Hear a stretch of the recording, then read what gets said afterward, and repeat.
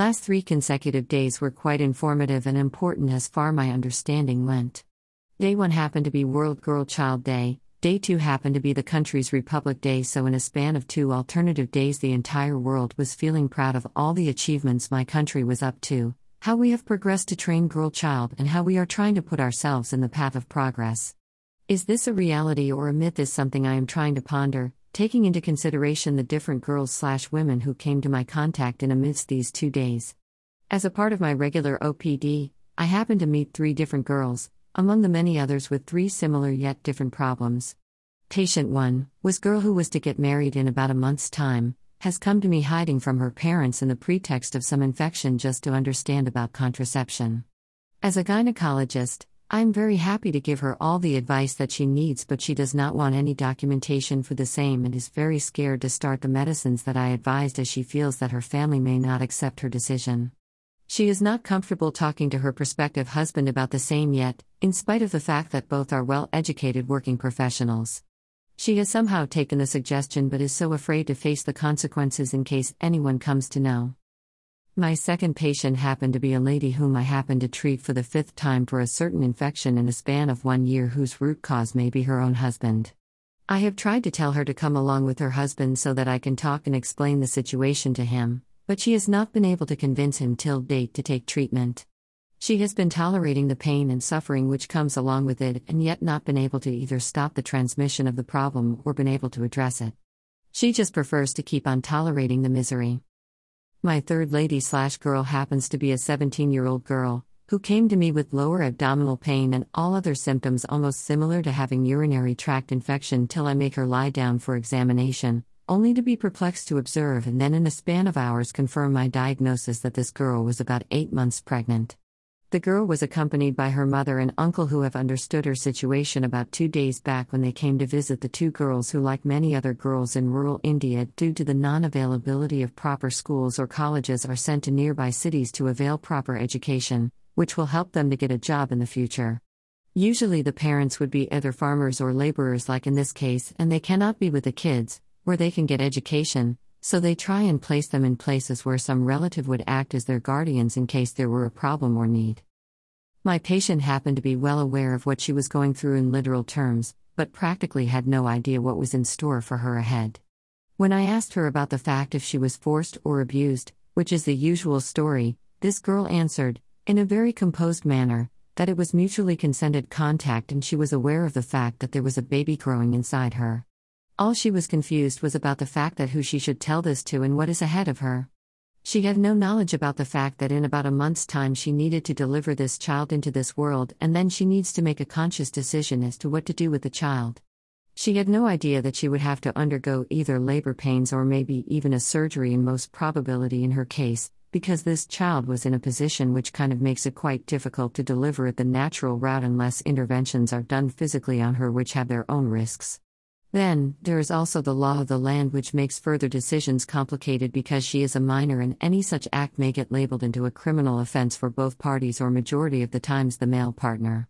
As per rule, she needs to go to a government setup for further management where she can access the medical facility free of cost, but only at the cost of getting the entire society know about it, which further would hinder the prospects of her or her younger sister of getting married. So, what do I do? What do the parents do, or what does this girl do? I know I may sound profound when I say so, but this is a stark truth and reality we are facing today. It is clinically proven that the inherent nature of women, combined with hormonal changes at different points of life, makes them more prone to depression and anxiety. Women with their natural biology and hormonal imbalance causes depression. To add to these are changes like pregnancy and menopause. Many times misunderstood, mostly ignored or hushed up, the mental ailments always remain undercovered in India. Besides biological reasons, stress also causes depression. Both men and women face stress. However, a woman's day-to-day responsibilities carry inherent stress. Men have a lot of ways to cope up with their stress, while Indian women do not, because of their social situations. They are reluctant to approach for any kind of help, which anyways is seldom received. From a young age, girls are told to change the way they look to fit conventional beauty standards, and forced to follow certain educational and career paths. With the social stigma surrounding conversation about mental illnesses and treatment, these aspects are swept under the rug, and the women are told to keep quiet about their struggles. Women lack support from their families. Most women who approach for help come with their parents, not husbands or partners. Women tend to ignore and repress their problems. There are certain standards of femininity that people consider ideal, and if a woman does not fit into them, she is often shamed. However, she is usually met with odd comments and criticism whether she fits these boxes or not. They do it for almost everything, including mental health. Even their family members also fail to notice their problems. Once they decide to ask for help, there is still shortage of health professionals to address psychological issues, particularly at the district and sub-district levels. In my country, which became a republic 75 years ago and which is proudly celebrating the Girl Child Day a day earlier, about 90% educated and influential individuals will not have an answer to the questions I asked, which is how would they help such girls if they were to face a situation like this? Do they have any practical solutions? Which also takes into interest the decision, autonomy, of the girl involved in the problem and thinks beyond just the now remedy but wants to address the deeper problems attached to it. The answer you would get is, oh, just send them to the government setup where either termination is provided or forced if it's in the doable age group, or you can deliver the child and put up the child for adoption, or in some cases, to try and talk to the respective partners. All this sounds so simple and in the loop, but the stark reality is that majority of such girls/ladies and their families will just hide themselves in shame, either in some solitude or else go to some far-off relative who will suggest them things that are hidden and wrong. All they want is a solution right now to just settle the problem and brush the rest of the issues under the carpet. Not everyone will listen or believe you because most people don't take mental health seriously. Mental health struggles are as serious as our physical health issues, in terms of their functioning, whether it be grading or class participation, and in terms of policy making. They need to be inclusive when taking in students, regarding health, special needs. Keeping your mental health in check is extremely important. Having a good understanding of yourself, and learning how to cope with your issues and challenges can help with a better experience of life. You don't have to hit rock bottom to take your first step towards recovery. Also, rock bottom is different for all of us.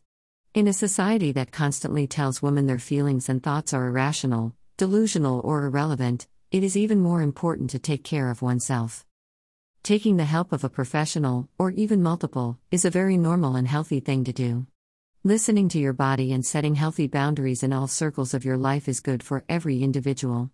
There should not be hesitation to ask for help. It gets better. It's okay to not be perfect all the time. It's okay to not be what you're supposed to be. Take your time, figure yourself out. Be kinder to yourself and accept yourself. And know that it's okay to not be okay. Ask for help when you need it. You're not alone in what you're feeling, and you definitely don't have to be alone in dealing with this. Celebrations about women can keep happening for the elite and wanted, but it's time we start including and considering the unasked, hidden, unchosen ones, because they make a whole different universe itself.